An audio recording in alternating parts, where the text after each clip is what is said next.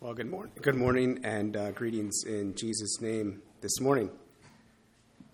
It's been said already, but welcome back to Roman and Lucy. It's good to see you here today again after being gone for a couple of weeks. And it's also good to see Willie and Emma here this morning. My eyes almost popped out of my head a little bit ago, so it's good to see you here. I just want to say this yet. If you want an enjoyable place to sit and sing on a Sunday morning, I think that's about the best spot in the house right down there, right in front of those young men. Really, really enjoy that. Enjoy hearing the way that they express themselves in song, hitting the notes, singing bass and tenor, a couple different parts. Really, really enjoy that. So keep it up, young men. It's much better than in the back, by the way, so if you want to try it, I'm sure you're welcome to do that sometime. Today I want to focus on laying up treasures in heaven. And I have a couple of initial questions here that I'd like us to think about. What are things that are eternally significant? How can I make sure that I'm doing those things? Should I be doing less earthly things and more heavenly things? Which is which? What is what? What's the connection between the two? These are some of the questions I'd like to look at today as we look at laying up treasures in heaven. We talk a lot about not storing up treasures on earth, and that's appropriate. Very valuable discussion, very important. But what about focusing on storing up treasures in heaven? What does that look like, and what are some examples of this? And I want you to be thinking about personal examples that you have. I'd love to hear more from you in the testimony time. This is a subject that can't possibly be covered fully in a few short minutes today. I have a few thoughts, a few ideas, but I'd really love to hear from you in the testimony time on this as well. So 3 questions initially here I want to explore. First of all, why should I care about storing up treasures in heaven? Secondly, does laying up treasures in heaven affect whether or not I am saved? And then third, how do I lay up treasures in heaven? Turn with me to Matthew chapter 6. This is the main passage that we can find, or we could say the primary passage about laying up treasures in heaven. Jesus talks about it right here. So turn with me to Matthew chapter 6, and I'll be looking at verses 19 through 21 here this morning. And Jesus is very clear. He doesn't leave anything to doubt, anything to question. Matthew chapter 6, verse 19, "Lay not up for yourselves treasures upon earth, where moth and rust doth corrupt, and where thieves break through and steal. But lay up for yourselves treasures in heaven, where neither moth nor rust doth corrupt, and where thieves do not break through nor steal.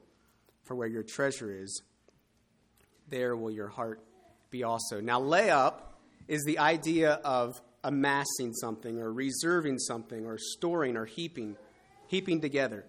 The word treasure here is the idea of a deposit, particularly meaning wealth. It indicates anything that is extra, above what is needed for survival, or something that's disposable, something that you can decide what to do with. Think in terms of what you have above and beyond after your basic needs are met. And in these verses, we are faced with an option of what to do with our extra. And I find it interesting here this morning that Jesus doesn't say, don't lay up treasures on earth because they're not really yours anyway. Although that's a true statement. He doesn't say, don't lay up treasures on earth because you shouldn't have fun with what you have extra. And he doesn't say, don't lay up treasures on earth because it's wrong to have a lot of excess. Now, there may be some truth in those statements, but instead he says, in essence, if I can break it down to a very basic way of saying it that anyone in this world could understand, believer, unbeliever alike, he says it this way: don't lay up treasures on earth because it's a bad investment choice. Don't lay up treasures on earth because it's a bad investment choice. Really? What would Jesus know about investing? He didn't have any extra. How would he know if I should invest in the stock market or in real estate or in a savings account? But instead, Jesus offers us universal investment advice, and it goes like this. I want you to think about this. Don't invest your wealth here on earth, because there's two things that will happen to that. If you do that, there's two things that will ultimately happen. Either it will be corrupted or thieves will steal it. That's the only options. That's the only options. Now take a moment and think about the wealth or the extra or the abundance that you have. And don't say that you don't have extra, because you do. I do. One of three things will ultimately happen to that extra. One of three things. Either you will give it away, or it will be corrupted, and that means wasted or used up in some way, or it will be stolen. That's it. That's all that can happen to it. But then Jesus offers us a wonderful alternative. And when I look at this alternative this morning, I admit that my flesh cringes as I think about this alternative. But it's the best investment advice that you could get. And it goes like this. You can store it up in heaven, where it will never be corrupted and will never be stolen. So why should you care about laying up treasures in heaven? Well, it's the best thing that you can do with your stuff. It's the best investment advice ever given. Imagine an investment option in which your wealth cannot be corrupted, cannot be used up, cannot be stolen, no matter what happens to the stock market, to real estate, to inflation, the price of gold, the price of Bitcoin, and the list goes on. And then Jesus makes an interesting and very telling observation here in verse 21. He says, where your treasure is, there your heart will be also. Now, I am accustomed, as I read the Bible, of hearing the Bible explain that I will live out of where my heart is. And I think we understand that. For example, out of the heart, the mouth speaketh. And Jesus said, from the heart comes evil thoughts and evil actions. But it seems here that in this verse, Jesus flips the script just a bit. Because Jesus indicates here that your heart follows your treasure, not the other way around. Well, you might say it doesn't really matter whether your heart follows your treasure or your treasure follows your heart. They're both going to end up at the same place. But I believe what Jesus is after here is that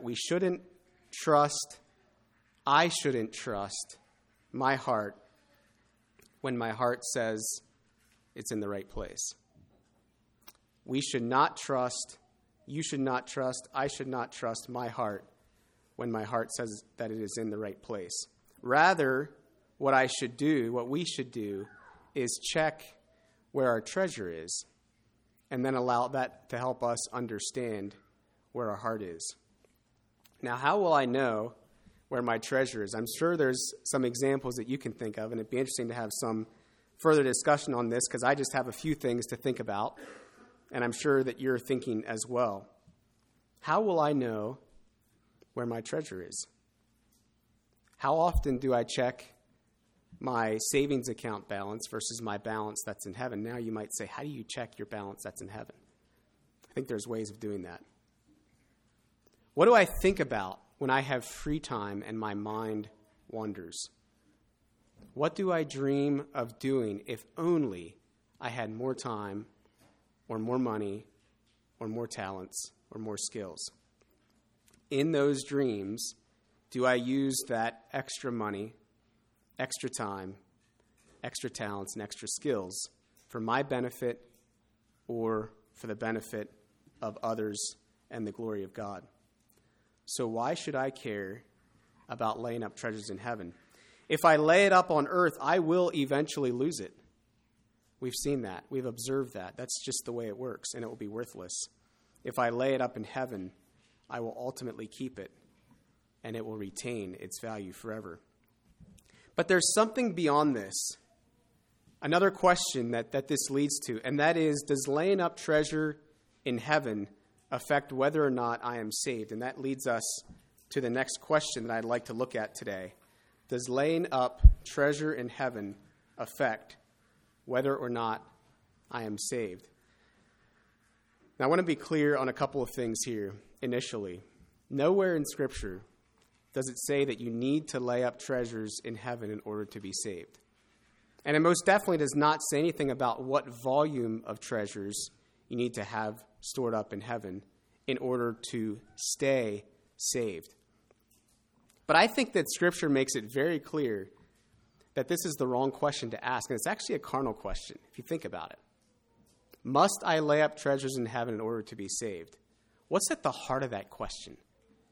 Is at the heart of the question a desire to serve God or a desire to serve myself? And yet, I find myself from time to time thinking in that way and asking those types of questions, and I want to challenge that thinking this morning.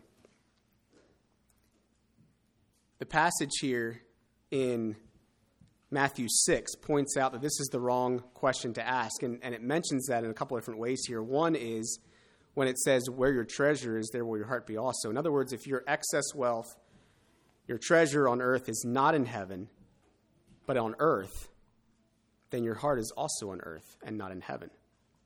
Is a heart that is on earth and not in heaven a saved heart? Take a look at verses 22 through 24 here in this passage as well. It goes on to say in Matthew 6, verse 22, the light of the body is the eye. If therefore thine eye be single, thy whole body shall be full of light. But if thine eye be evil, thy whole body shall be full of darkness. If therefore the light that is in thee be darkness, how great is that darkness? And I think the idea here behind this passage is a little bit difficult to understand as I read it. But I think the idea here is that if you have an evil eye, that is a greedy, selfish, ungiving eye, then your body is full of darkness. If you have a single eye or a healthy eye, or an eye that is generous, selfless, and giving, then your whole body is full of light. So from this, I think we can conclude to some degree at least that to the extent that you are greedy or generous seems to be a very real indication of how spiritually healthy you are in the rest of your life.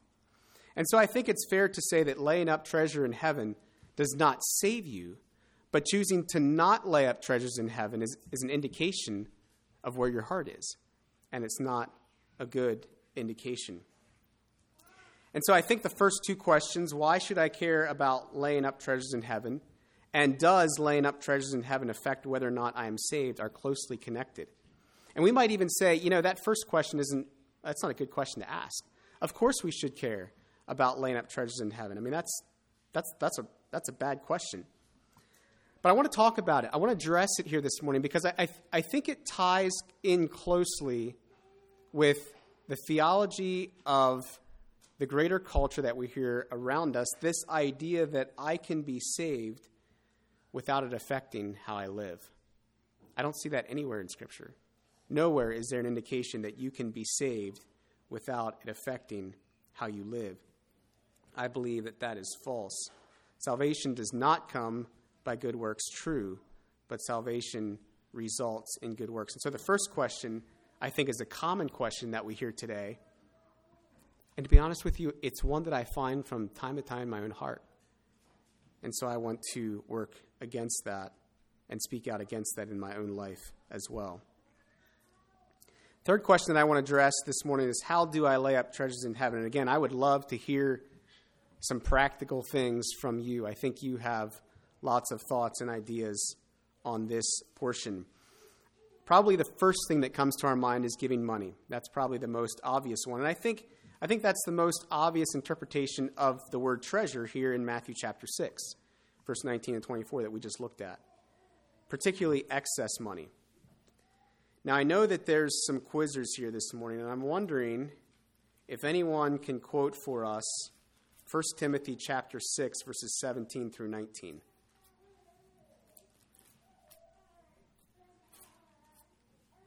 Anyone? See some people pointing, but I don't see anybody raising their hands. maybe if I would say it this way, according to 1 Timothy chapter 6, verse 17, maybe that would help. All right, turn with me to 1 Timothy chapter 6. I'm assuming that you've memorized that already. I think some of it is memorized later on, but I'm assuming you've probably memorized that portion. 1 Timothy chapter 6. And those of you that are quizzing, you probably don't have to open your Bible. You can run along with me in your mind. 1 Timothy chapter 6, verse 17. Charge them that are rich in this world that they be not high-minded, nor trust in uncertain riches, but in the living God who giveth us richly all things to enjoy. That they do good, that they be rich in good works, ready to distribute, willing to communicate. Why? Laying up in store for themselves a good foundation against the time to come, that they may lay hold on eternal life. Is it important? Yeah, it seems to be quite important. In verse 17 there, it says, charge them. And the idea there is to command them. Command them that are rich among you. Don't ask them politely or suggest to them. And now, be careful how we do this. But Paul is saying here, command them. This is not an option. And I think I'm safe to say this morning that that all of us fit in this category, that we are all rich in this world. I don't think there's any question. I'll leave it at that. Charge them, command them. And what should they not do? What are the two things, multiple answer question, what are the two things that the rich should not do here in this passage? And they're the very two things that we tend to do, that I tend to do, that I find in my own heart, that I find tempting from time to time. And that is, first of all, to be arrogant. Isn't it crazy to be arrogant about what we have, about the wealth that we have? As if I created it all myself, as if I got it all myself, as if God did not hand it all to me. Have you ever been arrogant about your wealth? And I think, I'm looking over at the men's side, because I think, men, we tend to compare ourselves or think of our value as men based on what we earn.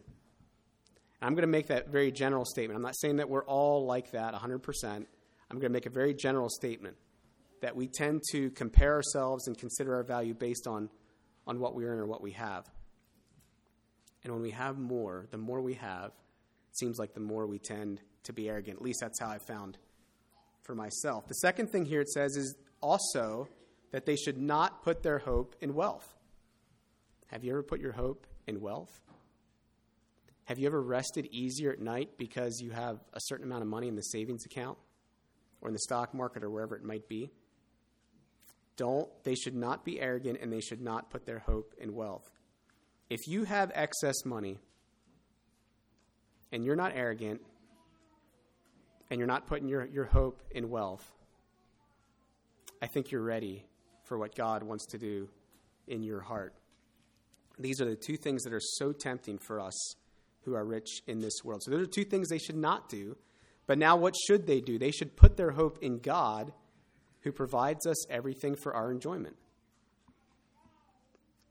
They are to do good. They are to be rich in good deeds. And they are to be generous and willing to share. That's in the end of 18. Ready to distribute, meaning generous. Willing to communicate means ready to share. Quickly ready to share. Now, why? Why should the rich do that? Why shouldn't they just be greedy and keep it all for themselves? Because if they do this, they will lay up. If they're not arrogant or put their hope in wealth, if they put their hope in God, they do good, they're rich in good deeds, and they're generous and willing to share, then they will lay up treasures for themselves as a firm foundation for the coming age. Sounds like sometime in the future, right? And that they may lay hold on eternal life. Now, hang on, Paul. We know, don't you think Paul knew when he was writing Timothy here, that salvation is not based on how much money you give, that it's a personal belief and faith in Christ. And yet it's very clear here, and I think we know this.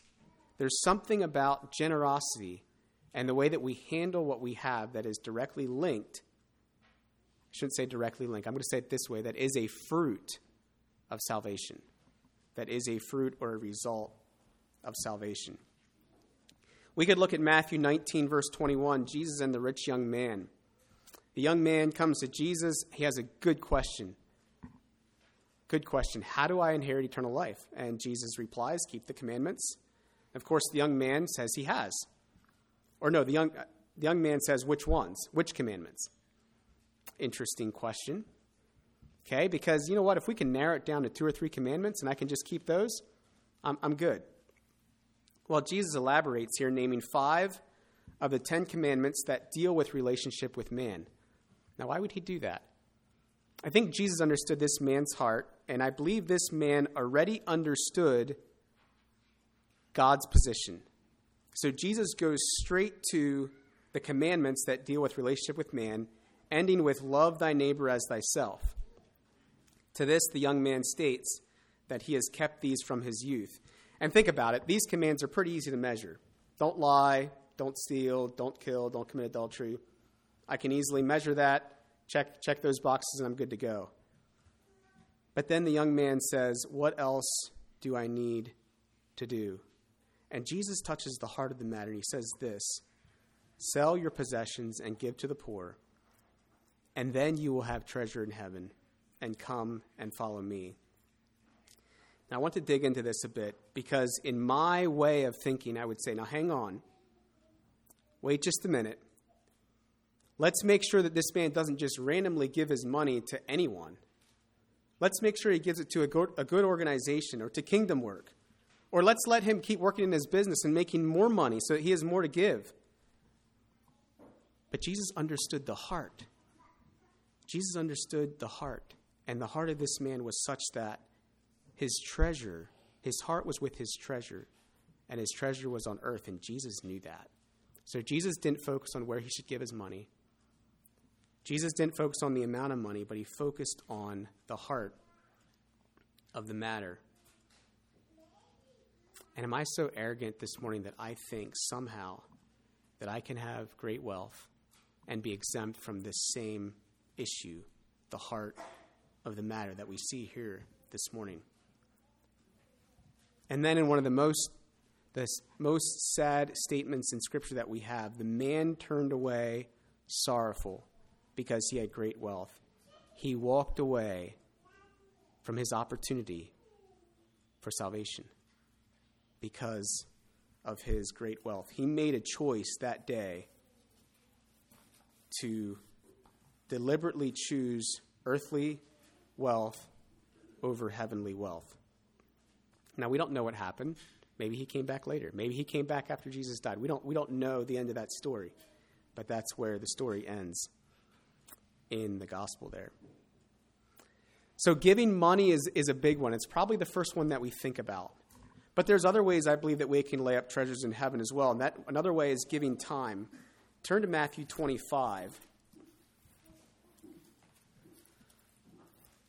Matthew 25, and I want to look at verses 31 to 46. And I want you to scan down there a minute and just refresh your mind on this story. Matthew 25, verses 31 through 46. And it talks here about when the Son of Man, when Jesus returns, and he separates the sheep from the goats. And he talks about what the deciding factor was here. There's a couple observations that I'd like to make here this morning. The sheep in this parable, in this story, deliberately gave food, water, clothes, shelter, and health care to those who needed it. They deliberately gave to those who could not help themselves. They did it without the praise of men or without understanding that the way that they were treating others was indicative of how they would treat Christ. I love where it says, when did we do this, Lord? When did we do this? We didn't even know we were doing it. It's like it just bubbled out from inside. It's like it was just part of who they were.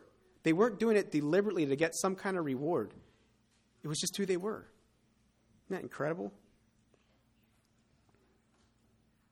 They personally went and they gave. And what stands out here to me this morning is that these sheep in this passage, they did not just throw money at a situation. And I want to be careful how I word that.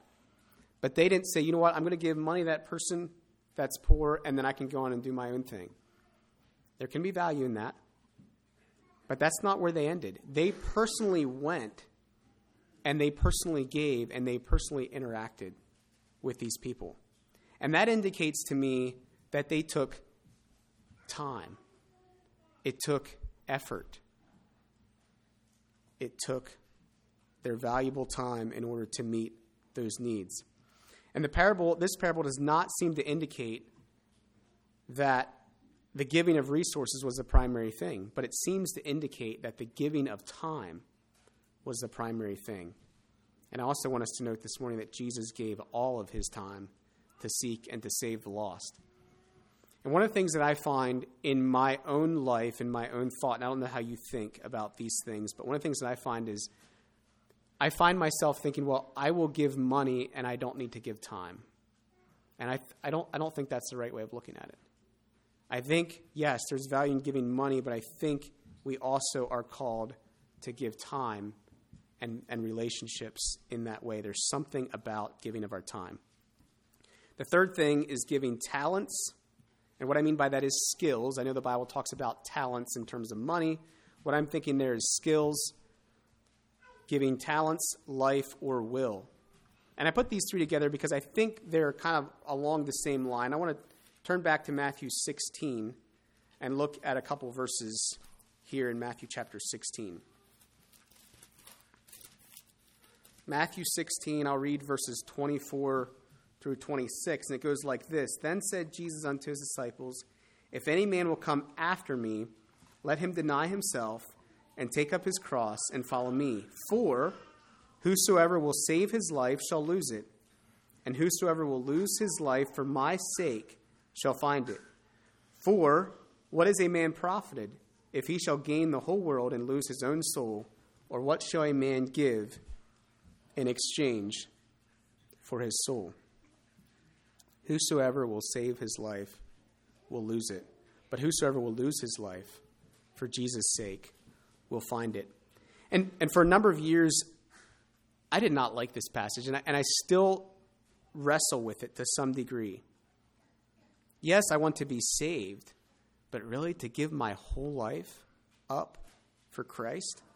But the irony here this morning is this. If we keep our lives for ourselves, if we are selfish and greedy and arrogant, we immediately lose our lives. Now and in eternity. But if we give of ourselves for the sake of Christ, if we are generous and caring and loving and God-focused and others-serving, we have already gained our lives back and have eternal life. And so in reality, while Jesus' statement requires sacrifice here, it's also a statement of freedom. Because we already know intuitively, we know just because we're human, we understand that happiness does not come by holding everything tightly, but rather true fulfillment comes in giving of ourselves for the highest cause possible. And as we observe that in not only in believers, but in unbelievers, in the culture around us, there's this drive. Okay, I know that being greedy and being selfish won't make me happy. Things won't make me happy. People know that intuitively. We might lose sight of that from time to time, but people know that. That's God ingrained in all people. They know that does not bring happiness. And so what do we observe people typically doing? They try to find the highest good that they can find and work for that. And this morning, the highest cause that there is the cause of Jesus Christ. And anything else falls short of that. And so we already know as humans that that is what brings true fulfillment. And so this morning, it's just a matter of, will I actually do that? Will I actually live that out?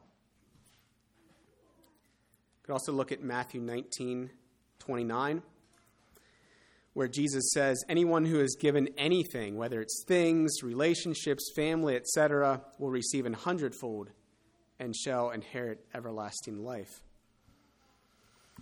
And of course, we have the example of Jesus. I don't know if it's ever recorded that Jesus gave money. to the poor. I don't know if he ever had money to give to the poor. But he gave his whole life and his all that he was, to bring us salvation. So I want to make some conclusions this morning and a few other questions for us to think about. And again, this is just the start, in my mind, the start of you thinking about these things maybe in a deeper way. Or maybe it's just a reminder. Maybe these are things you've already been thinking about. Probably is. As believers, this is something we think about quite a bit. A couple of other questions that I thought about. And one of those questions is this: isn't it greedy of us to want to lay up treasures in heaven for ourselves? But I don't think that's the point. I think the point that Jesus provides is clear. He who loses his life for my sake and the sake of the gospel will save it. Giving up what I can see to gain what I cannot see is the ultimate example, not of greed, but of trust. Trust that God will do what he says he will do. Trust that God has the power to keep safe what I commit to him. Wonder if any quizzer could spout off 2 Timothy 1:12. Any takers? Picking on you guys this morning. All right. 2 Timothy 1:12, Paul says this: I know whom I have believed, and I am persuaded that he is able to keep that which I've committed unto him against that day, or until that day. The ultimate sign of trust, not of greed, but of trust that God would do what he says he would do. The second thought I'd like to leave us with this morning is that we can all lay up treasures in heaven. You don't have to be rich to have your giving count. And this reality was communicated by Jesus in Mark chapter 12 when he observed people casting money into the treasury.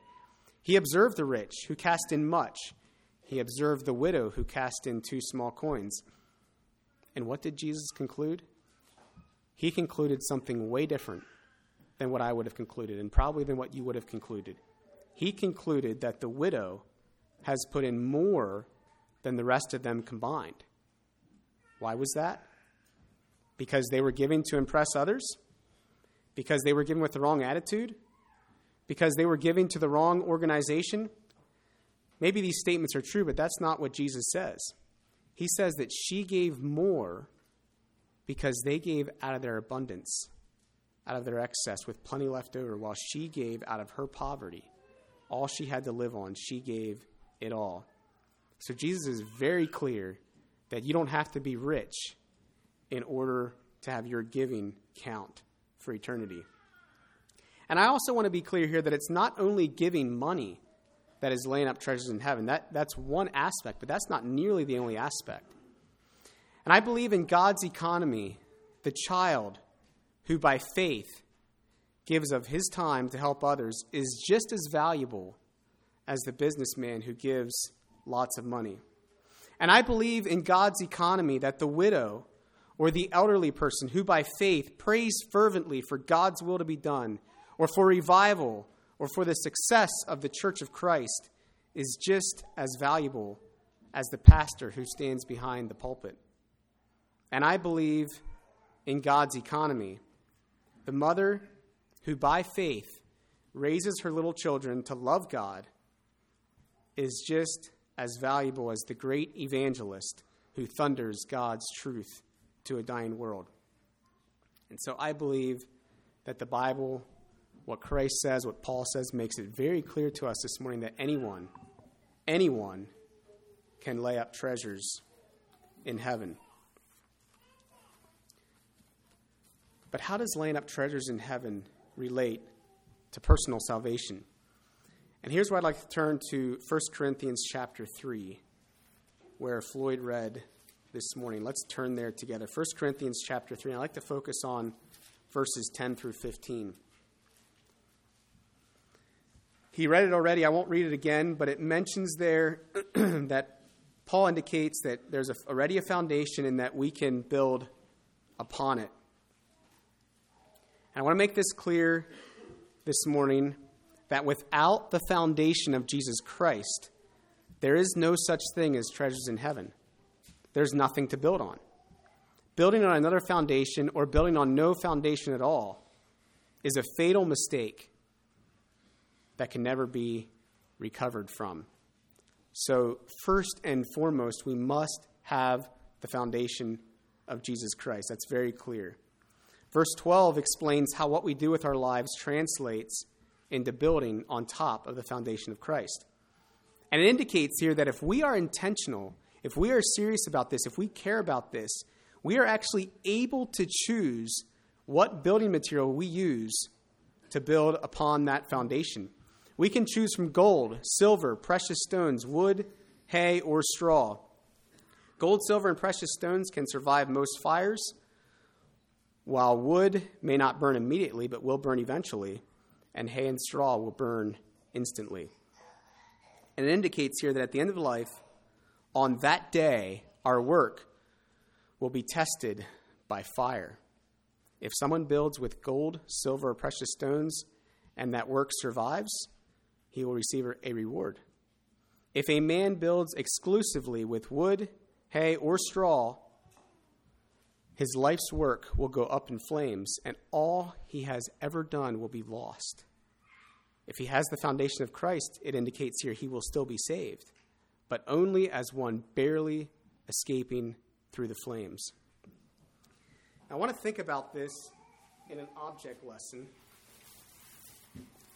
And I want you to list, I want you to call out things that are building with wood, hay, or straw. Give me some examples.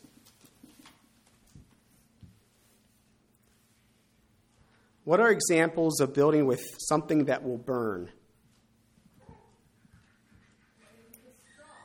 Say it again. Okay, building it with straw. So what's a example from that? Real estate. Okay, real estate.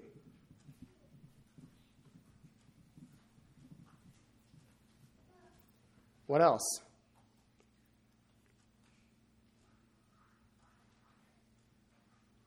It's where the rubber meets the road, so this is pretty important. Building to be seen. Okay, building to be seen. Whew. So doing the right thing, but doing it for the wrong reason. Okay? Building for doing things for my own benefit. My own benefit. What about knowledge? What about gaining knowledge? One of the things I thought about at Bible quizzing yesterday, is there any value in memorizing Scripture if you don't follow it, if you don't do what it says? And I think we would say there is. There's value in hiding God's word in my heart, even if I don't follow it perfectly, sure. But ultimately, knowledge that's not acted upon will burn, right? I think that's right. Any other thoughts real quick here? All right. Now, I have a lighter. And because I know that there's lots of little boys who might do this at home, I'm not actually going to light it. But this is the idea.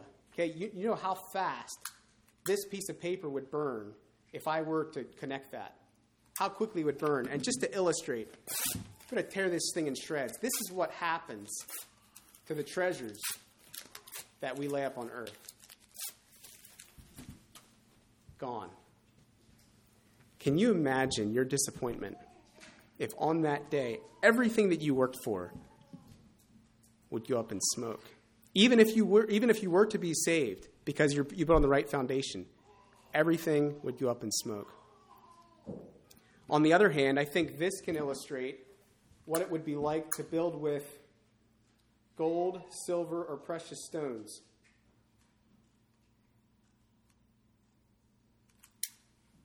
It stands. What if, can you imagine your delight on that day if everything you've done gets tried with fire and it stands? If that building that you built stands. Wouldn't that be incredible? So I want you to sit down this morning and consider what you are building with. Write it down. What are you doing in your life today that is building with gold, silver, and precious stones? What are you doing in your life today that is building with wood, hay, or straw that literally will not last outside of this life? And sometimes the lines are blurred. They're kind of gray because it's not about the stuff. It's not about the time. It's not about the money. It's not about the talents. It's ultimately about what we do with it. You can't just say, get rid of all the stuff. Get rid of all the money. Get rid of all the talents. Get rid of all the time. You're going to have excess. You're going to have extra. It's about what you do with it. So I think the bottom line is this. We all have excess, something that has been given to us that we don't need for ourselves, whether it's excess money, time, or talents. And we only have two options of things to do. Keep them for ourselves, take pride in them, and eventually lose them. Or we can give them freely to God and others, recognizing that we only have them because they were given to us and end up keeping them in the end.